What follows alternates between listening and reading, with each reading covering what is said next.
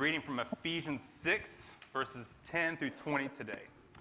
Finally, be strong in the Lord and in his mighty power. Put on the full armor of God so that you can take your stand against the devil's schemes. For our struggle is not against flesh and blood, but against the rulers, against the authorities, against the powers of this dark world, and against the spiritual forces of evil in the heavenly realms. Therefore, put on the full armor of God so that when the day of evil comes, you may be able to stand your ground. And after you have done everything, to stand.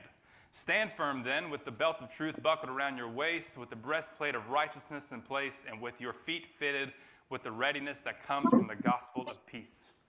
In addition to all this, take up the shield of faith, with which you can extinguish all the flaming arrows of the evil one. Take the helmet of salvation and the sword of the Spirit, which is the word of God. And pray in the Spirit on all occasions with all kinds of prayers and requests. With this in mind, be alert and always keep on praying for all the Lord's people. Pray also for me, that whenever I speak, words may be given me, so that I will fearlessly make known the mystery of the gospel, for which I am an ambassador in chains. Pray that I may declare it fearlessly as I should. This is the word of the Lord. Thanks. Amen. You may grab a seat. Well, if you've not been with us the past few weeks, you're in for quite a treat today. We are in our third week series on cross-shaped politics. That's all fun and games. And the reason why we get here to talk about politics is because we've been in a long, slow walk through the Gospel of Mark, following Jesus on the way to the cross. And when we see the Gospel of Mark encounter either a core value of ours at this church or a topic in our culture that is quite explosive or incendiary, we want to take our time as a community, sit in it, and see what Jesus has to say about that. And so when in Mark, Jesus is confronted about paying taxes to Caesar, and he says, give to Caesar what is Caesar and to God what is God's, that is Jesus, his kingdom encountering that of Caesar's, which has led to us taking some time to talk about this, because clearly politics is an explosive and polarizing issue in our culture. And so the question I've been so burdened by, it's ate at me after I left last week's service, is has any of this been actually good news? I felt burdened by that. I left and I got in the car and started driving. My kids were in the car with me. And I was just like, sometimes when I'm like uncomfortable about how I feel about the sermon, which is most weeks, I scream in the car and like make faces because I like can't get the wiggles out of my body because it feels, you know, when you've been at a party and say things you're not quite sure how they land, and then you kind of reevaluating how you spoke at the gathering. Like that's how a sermon feels most of the time. My kids are like, what are you doing, Dad? It's like, man, I'm getting my energy out. But one of the things I was feeling is like, I'm preaching about Jesus being political, and I think it's very relevant, it's important, and internally it feels like good news, but I kept wondering, like, is that landing as good news with people that are listening, which is more important? And so actually at my spiritual formation group this past week, at the end of it, someone shared a really powerful thing, and then just had a brief pause, took a breath, and went, I hate politics. And I was like, I would press in, has this been good news? They were like, it's been neutral news. And then someone else said, it's been appreciated news. And so, to me, it's good news that the things that exhaust us are things that actually Jesus cares about a lot. And if it's exhausting to us, I wonder where there's an overlap that things that might exhaust Jesus that he has care about. And it's good news to me that Jesus would care about the stuff that burdens this world and hurts people. It's also good news to me that you exist, because I know many preachers that would want to say the kinds of things I'm saying, but either have and got fired, or don't say it because they don't feel confident their church can hear it. So like the fact I've said stuff the past 2 weeks is less an indication of me as a preacher and more an indication of you all being able to sit in and absorb tense topics and unresolved conversation. Like it testifies more to your maturity than to anything I'm doing. So like to me, that's good news. And it's good news that young folks are watching it. When a lot of young folks leave the church because of how the church has embarrassingly participated in the political world, it's good news for young people to watch adults wrestle with hard stuff. So I would invite you to see it as good news, even if it feels like it's touching on exhaustive topics. So I'm keeping that in mind. And so last week, we kind of talked about the beginning of this. Jesus is political, but not how we might think. I more emphasized Jesus being political. He used political titles. He died a political death. His message and ministry and death and resurrection had a political impact. And that what is happening in Jesus' kingdom is different, but it's very relevant to and impacts the political happenings around us. I feel like I'm purposely trying to talk very slow because I was told last week I talked fast, and I'm not going to do it. So if I go fast, throw a brick at me and be like, you're doing it again. Because in the car when I was screaming about like how I felt about the sermon, my kids were like, yeah, why'd you talk so fast? That's some constructive criticism. So the emphasis today is that he is political and that he cares. What he's doing impacts it.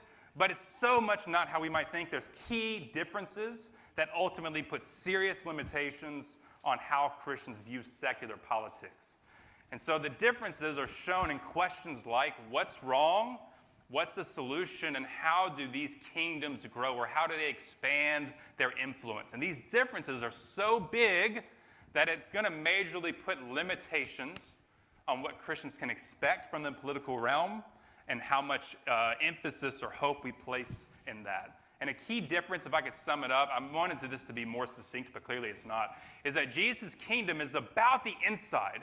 It starts on the inside. The inside is the most important, but it's an inside that flows into the outside. It impacts the external world, whereas the world's politics can only deal with the outside. It just can't deal with the inside. So it, at best, leaves the inside untouched, but oftentimes it actually reveals what's inside of the people that are most participating in it. So as I talk about those differences of what's wrong, what's the solution, how these kingdoms grow, I hope that those differences reflect that Jesus' kingdom has an emphasis on the inside that worldly politics can't touch. And I feel like my voice is crawling. Is it crawling, Joe? It's crawling. It is. It's good. Thanks, man. Appreciate it. Appreciate it. Okay. We will talk slow and enunciate our words like an anchor man. All right. So according to politics, what is wrong? What do you say is wrong? Is secular politics, people participate in that. What do they think? Like, how would they define what is wrong? I think first they may start with what I would say is laws, policies, structures, and systems. Basically anything that is external, externalities. Laws, policies, structures, and systems. You might say a lack of resources or an imbalance of resources. You might say stuff about education. I would say all of that is influenced by what are external rules and external policies and structures and systems. And of course, if you start to work out, okay, we should work on changing some of these. Like, what is a significant roadblock to changing these laws and externalities? And we'll start to press those buttons and think about it, and it will be this ominous, dark, terrible force that we might sometimes just call them. They are what's wrong, man. So, of course, we have laws and policies. We should try to change them. But the key thing that's in the way is them. They're filled with darkness and evil. And so if we could only get rid of them. So what's the solution in your secular politics world, and we see secular problems going on, and there's these policy structures and stuff? The thing we do to change them is simply to get better ones. So we're going to update and change their external laws and policies and structures, which will necessitate some better leaders. If we can improve and get our people to get our policies passed, then a lot of what's wrong in the world would be changed and fixed, right? That's how that's the most secular politics can do. That's how they solve what is wrong. So then how do you grow then? How does how do you expand influence? How do you expand impact if that's your problem and solution? Really, you expand control over. Again, this is outside stuff.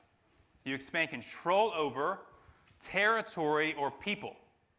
So if we get the right laws in place, we can enforce those on the people within our territory, right? So there's not much yet happening on the inside. It's a lot of things adjusting and moving around on the outside, and that's how they grow.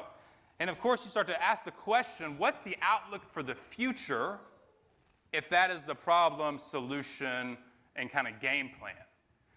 To me, it starts to sound kind of bleak, because the hope for the future depends on humans who often don't have the best track record to suddenly get the right order of policies and laws and structures and systems in place under the right leadership and sustain that for the long haul without just more oppression and idolatry of power taking place in there. And you start to think, this does not look like it's the most hopeful. Which is why many people that are the most engaged with politics or the most invested are battling depression, anxiety at even higher rates than the average person. Because you start to evaluate this future, and it feels like it's all up to us, and our track record has not been the best. So every time humans make an advancement in anything, it also seems to come with a dark side. This past 100 years has led to like remarkable expansion of all kinds of good tech that has led to like healing of all sorts of diseases and that kind of thing, providing for people. I mean, 100 years ago, like the average, like a fourth of the people wouldn't even make it past 20. I mean, like the birth, like the health rate and like life expectancy has massively increased. But that same tech that has made that possible, the same resources and education made that possible, has also led to like significant like wars and death. Like the past 100 years has led to crazy levels of catastrophe. So anytime humans seem to look like they're making some progress, despair is also to follow. And so the future is up to us, and our track record is less than ideal. Clearly there's other things at work there. So politics has a limitation, even though Jesus cares about it. So according to Jesus, what is wrong? Let's read from Ephesians. He says, finally be strong in the Lord and his mighty power. Put on the full armor of God so that you can take your stand against the devil's schemes. For our struggle is not against flesh and blood, but against the rulers, against the authorities, against the powers of this dark world, and against the spiritual forces of evil in the heavenly realms. So our culture is quite what they call disenchanted. We often imagine it's just kind of us and the people around us and the things we see. But the spiritual backdrop of the Bible is that we are actually living in a war zone. We're living in a spiritual war zone where there is the devil is this sub-personal evil force. The word just means slanderer. He's built on lies. So schemes is a way of lying and manipulating. And human beings, God's image bearers, are in the crosshairs of a massive spiritual battle taking place all around us. So even on your most relaxing day, you imagine this is no chaos. We are living in peace here. You are still in a spiritual war zone. There's like a massive spiritual warfare happening around us. And I may sound like a crazy person talking like this, but we are in church, and this is about spiritual stuff. So Paul's saying, actually, the battle is not just those external policies, nor those other people over there, but there's a spiritual darkness that is more influential. That is the real problem, a spiritual darkness. And so, according to Jesus then, is something wrong with the laws and policy structures and systems, and is something wrong with them? Yes, there is, but it is a spiritual darkness. Spiritual darkness is what is kind of influencing and putting power over and into the things that cause problems. This does not negate human responsibility, but I'm saying humans are under the influence of both spiritual darkness and of God's power in the world, and are kind of in this space where we are free to kind of submit to them. So oftentimes Scripture seems to see worldly leaders as possible puppets of a spiritual darkness. It doesn't mean they still have agency, they have responsibility, but they've made choices that have kind of bent their will to what Satan's after, which is completely antagonistic to what God is after. And the key stratagem that this evil operates with is by telling lies about reality. Again, I feel like I'm crawling. Are we keeping up? Everything good? You tracking with me? All right. This shouldn't sound lecture either. It should be real life stuff, man. It's on the grit of real life. This isn't a lecture. This is real stuff going on. So there happens to be one other factor here that's also under the influence of spiritual darkness, and that is me. So it's not just the outside and them. I happen to have the same disease that is in all the things that do harm and exhaust me, that makes me feel despair and anxious and fear. I am under the same influence and am not really any better necessarily at resisting that all the time. And so the scripture presumes that whatever disease is out there that I can't stand, that's in the way, is also in me. G.K. Chesterton was a famous writer and pastor that everyone loves to quote and no one loves to read, including me. I never really read his stuff. But this quote is actually really good. I like it. I like his stuff. I just don't want to pretend when I quote him that I read him all the time. I haven't read him. But and he was alive and a pastor in the 18th century, 19th century in England. And there was a newspaper article that the question that the guy asked was, what's wrong in the world? And he invited people to write in. And, of course, everyone writes in their stuff. G.K. Chesterton wrote in, and all he wrote was, "Dear Sir, I am yours truly, G.K. Chesterton." So he's noting that whatever I think is wrong out there, I happen to also be in the way of it getting right. That's going to shift then whatever I imagine I'm doing as I engage in the political world. Doesn't make it irrelevant. It means that there's a bigger force at work there. So according to Jesus then, what's the solution? This is when all the Sunday school answers said, Jesus. Amen, man. When you're like, how are we going to make this right? If you're in church, the answer is always Jesus somehow. So let's just go right there. He says, be strong in the Lord and in his power. Not accumulate some political power, get all the right people on your side. It's you are strong in Jesus and you're relying on his power. Everything flows from that. So you're putting on the full armor of God, not yourself. You're not accumulating resources, getting all the technique right and all that stuff. It's turning attention to Jesus. And this is kind of relying on a powerful message of what happened in Jesus' life, death, and resurrection, which I think is really communicated well in this verse from Colossians 2, verses 13 to 15. Paul writes, when you were dead in your sins and in the uncircumcision of your flesh, God made you alive with Christ. He forgave us all our sins, having canceled the charge of our legal indebtedness which stood against us and condemned us. He has taken it away, nailing it to the cross, having disarmed the powers and authorities. And I love this line. He made a public spectacle of them. He mocked the spiritual powers of darkness that have waged war on humanity forever. He embarrassed them publicly when he triumphed over them by the cross. So, man, praise God. That is the gospel. So some things to emphasize here is it's all what God did. God did it. God did it. Second, all the blue is all past, right? It's not he will do it, although he will, but it's like it's already happened. So like in the worldly secular politics, when you're relying on that, all the best hope for things getting right is like, man, I hope one day we can get it all together. And if you survey humans' track records, it's like, it's probably not going to happen because our track record is not the best.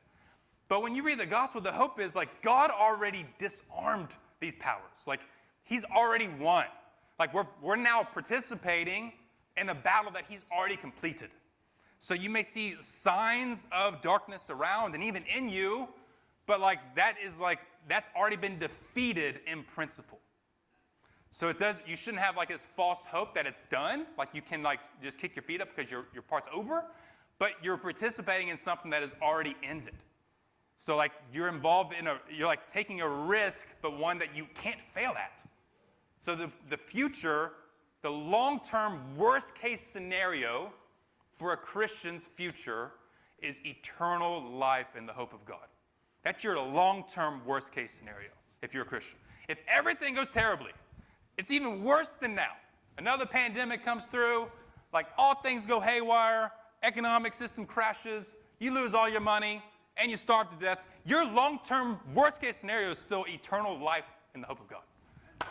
So whatever's happening in politics then is, it matters because God has done this to the whole world, but it isn't like also the end of the world. And it's so hard for Christians to grasp that Jesus cares deeply about what happens daily in the physical life, but it's not something that he expects us to fix.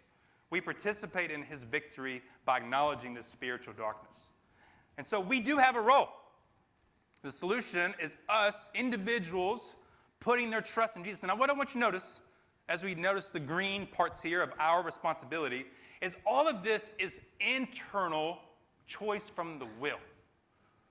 I cannot make a law that tells you to put on the armor of God and to stand firm with the belt of truth and to be ready with the gospel and to stand. No law can do it. You have to want to do this. There's no external outside thing that could ever come to pass that can make an individual choose this. Just like there's no external outside thing that can make you not do it. They can never control your brain. North Korea is the most secular country in the world, and there are still Christians that find a way. And the way they worship is quite crazy. I've read stories of Christians, they just happen to know that other Christian, and they just accidentally meet up on the park bench and just sit next to each other in silence, and that is enough of their worship. To know another Christian's right there next to me, and there's like a silent communion there happening. That's what they have to do. But even in the country that tries to stamp it out, they can't. Jesus is there, and they cannot control that. So there's a trust from the inside. Let's keep reading here. So more, in addition to all this, take up a shield of faith. Again, you cannot make a law about this. No politics can influence it. It can actually make it worse sometimes because Jesus is about internal disposition from the heart, choosing this faith which you can extinguish all the flaming arrows of the evil one. Take the helmet of salvation, the sword of the Spirit. All these yellow things are benefits and blessings of Jesus. That he gives us faith, he saves us, he gives us his Spirit, and he is the Word of God and also has inspired the Word of God. And so naturally, the biggest thing to do is pray. Notice how much prayer is emphasized. Pray in the Spirit on all occasions with all kinds of prayer requests. And with this in mind, be alert and always keep on praying. That's a huge emphasis. How many times can he say it? Pray all the time about everything in all kinds of ways and always do it. That's like the most important thing then. So a good litmus test is whatever I'm imagining with politics, does the same energy drive our prayer life? And we're doing this, and he says to keep on praying for all the Lord's people, which introduces the fact that it's not just individuals, but we form our own alternative society. Where Christians are a bunch of individuals who've made the choice internally, not coerced, to submit to Jesus, then form its own society that is not ruled by another king, but ruled by Jesus. So we cannot then take that circle of people that has chosen to be there and come underneath in full any other political vision. So we trust Jesus, and that is inside from the heart. No law can make it happen.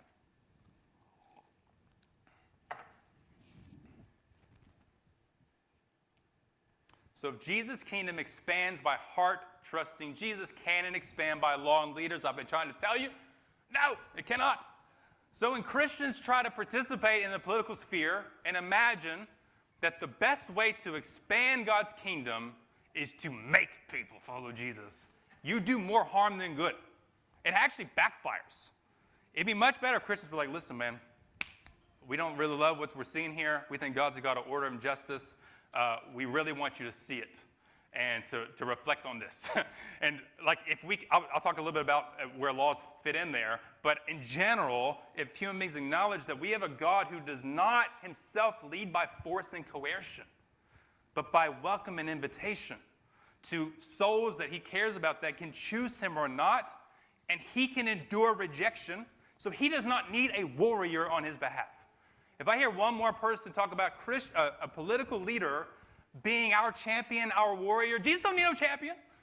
Jesus already the champ. You know, he already made a mockery of his opponents. He doesn't need your help. He welcomes your participation in his new life he's made possible, but he does not need a new Cyrus or some kind of person to help run his show, because Jesus already runs the show. He already conquered the powers that were against him, and he doesn't need your help. So instead, we can have these open hands and just submit to the Lord and welcome other people to do the same. And so instead of laws and leaders and policies and externalities being the main emphasis, the Lord's people, that group grows by witness and conversion. Is conversion a dirty word? We like to talk about conversion here. We want souls to be converted. That's actually a goal. That you share the gospel with invitation, not force and coercion, not argument, not even heavy persuasion. It's welcome and invitation. It is a model of love and gentleness. It is a curious and open spirit that is confident that when you get all the ideas on the table, we think Jesus can withstand scrutiny, and we think he's worth choosing. I even tell my kids that. I'm like, look, man, I'm trying to show you, I want you to follow Jesus, but you are your own person. And one day you can choose that. You can make a choice. I think when you put it on the table, this is the best choice. And I hope our life shows it.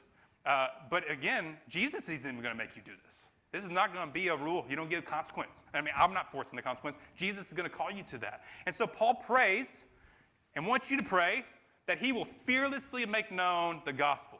Like, that's the goal of the church.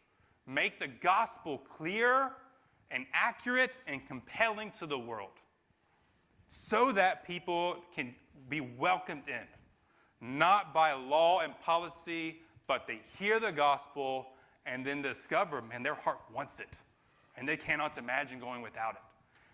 But I'm troubled by why we are talking about this for 6 weeks is because Christians' participation in that world has had the opposite impact.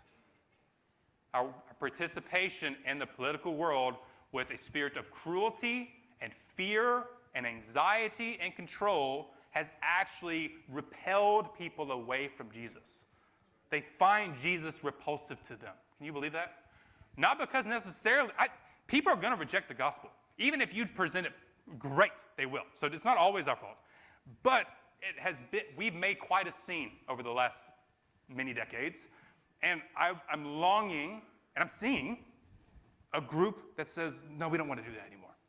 And we can be the beginning of a ripple effect that prays instead and has gentleness and humility and slowly turns the tide so that our reputation is one of gentleness, of a surprising lightness that doesn't deny and ignore the world's darkness, but just trust that Jesus is in it. And he's in it by healing that spiritual disease that infects us all, that no law or policy can make go away. There's no external change that's going to change a person's heart to be faithful. And so we participate in that too. So the ultimate implication is that there is a limitation of secular politics. But it's not a limitation that makes it not matter. It does matter. It cannot be, okay, great, it's all spiritual, it's all eternal, none of this matters now, so Christians, go on your land and just kind of relax in your enclave and let the world do its thing. Can't be that. And I think Christians struggle with one of those choices. Either we got to be all in and we got to conquer it and get our champion and make things right, or it's like, oh, if it's all spiritual, man, well, it's on y'all, I'm going to wash my hands of this.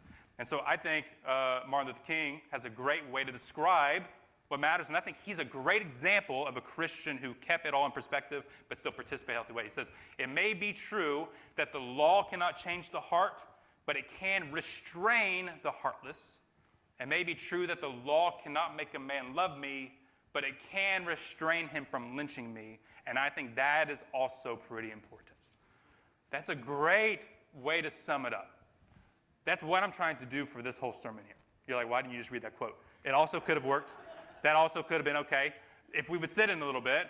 That when we do participate, whatever agency we have to adjust the externalities, laws and policies and leaders, we can have in mind that, hey, if I live in a land that happens to give me a say, my interest here is to restrain the harm that evil can do. Very important, also not the very center of what Christians are called to. It would rather instead be an effect. If a collection of us submit to Jesus, and then we then participate in making laws, it's not so much to control people, but we would like to restrain the harm that evil people can do. If you are a heart bent on doing harm, then Christians can participate in that restraint. They can restrain him from lynching me. So if I could sum it up in two ways, then, we never compromise the Great Commission, which is that we make disciples of all nations by announcing the gospel to them. And the greatest commandments. When Jesus asked what the greatest commandments are, it's to love God. Our full allegiance is to God. No politician, no political party, no country, nothing. Jesus gets it all. So if I'm all in with Jesus, and I'm most committed to sharing the gospel so that more people can trust Jesus, I think the best thing for any human being is that they follow Jesus. And I do it with that language, with love driving every bit of it. That my goal is your best interests as defined by Jesus. Politics should never challenge those things. But I see Christians that might get so engaged that it's like, ooh, this political victory, controlling these laws and policies, matters more than inviting souls to follow Jesus. So it gets more energy. Or my cause is so important that I'm allowed to dislike and hate you and be cruel to you and mean to you to make sure my cause wins. Christians have to absolutely repent from both of those, that whatever we do in the political realm to restrain evil has to be a reflection of or an attempt to share the gospel better. So that when the world asks, who's Jesus and what he's about? And they say, well, how do Christians show this politically? It's Christians are about establishing order and helping evil not harm people. That would be a great witness. And understanding the limitations of that world. And the second implication then is that political views and happenings should not be a source of identity, community, meaning, or future hope. Not a source of identity, community, meaning, or future hope. So let me tell you the difference. If politics is seen as, in a culture like ours, we're pluralistic, it's not a Christian nation, it never was. It is a secular nation with its own emphasis, and it happens to have some Christians in it. And so what happens in the political sphere is we acknowledge lots of people of different religious beliefs and hopes come together to solve complex problems.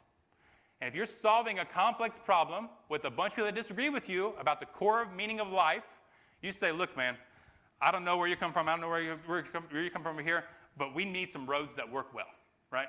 All right, so what do we got to give up to make sure we have roads to drive on? So that becomes not a way to express my identity or to change relationship, but to solve problems that affect us all. But what I notice in our culture, and it's happening all over the sides, including the church, is that political views become a key identifier. To the point where, I remember my last church, a person that was kind of discipling started dating a person and loved everything about this person except he happens to disagree with me politically. And I'm just not sure it can work. Like, does he love Jesus? Yeah. Does he think his politics are because of Jesus? Yeah. Do you think he's kind to you? Yeah. Does he want to go to church and worship and, like, will he be a good dad? Yeah. Well, man, just let your votes cancel out, then don't worry about it. But, like, that is not shocking. And I asked someone else, what do you like about this person? Well, they see the world the same way. What do you mean? It's political views listed. And, like, that is this way that I get deep relationship. To the point where Christians would start to say that your political views are a more sign of unity than how you see Jesus. To where what's been called the great sort has been happening the past several years, where churches are separating based on political views. So it's less and less a sign of what we actually have here, where there is political difference in this room. I actually feel sometimes that's under threat. It can easily happen where we're a little bit led astray by the importance of it. And someone even asked me recently, should Christians leave a church over political views? I would say no, unless it's about a preacher in a church becoming so political that they're emphasizing a very specific way of voting, and you must vote this way to be in this church. then I would maybe shut the deuce and run out of there, you know. But if it's like, hey, we are acknowledging Jesus is the king, and we're trying to wrestle with what that means. And we are politically malleable because of that. What Jesus wants politically in 2023 may be different than in 2017 and 1980. And so we are constantly wrestling together and back and forth and challenge each other. Like, how do we reflect that Jesus is the true king when we engage in this place?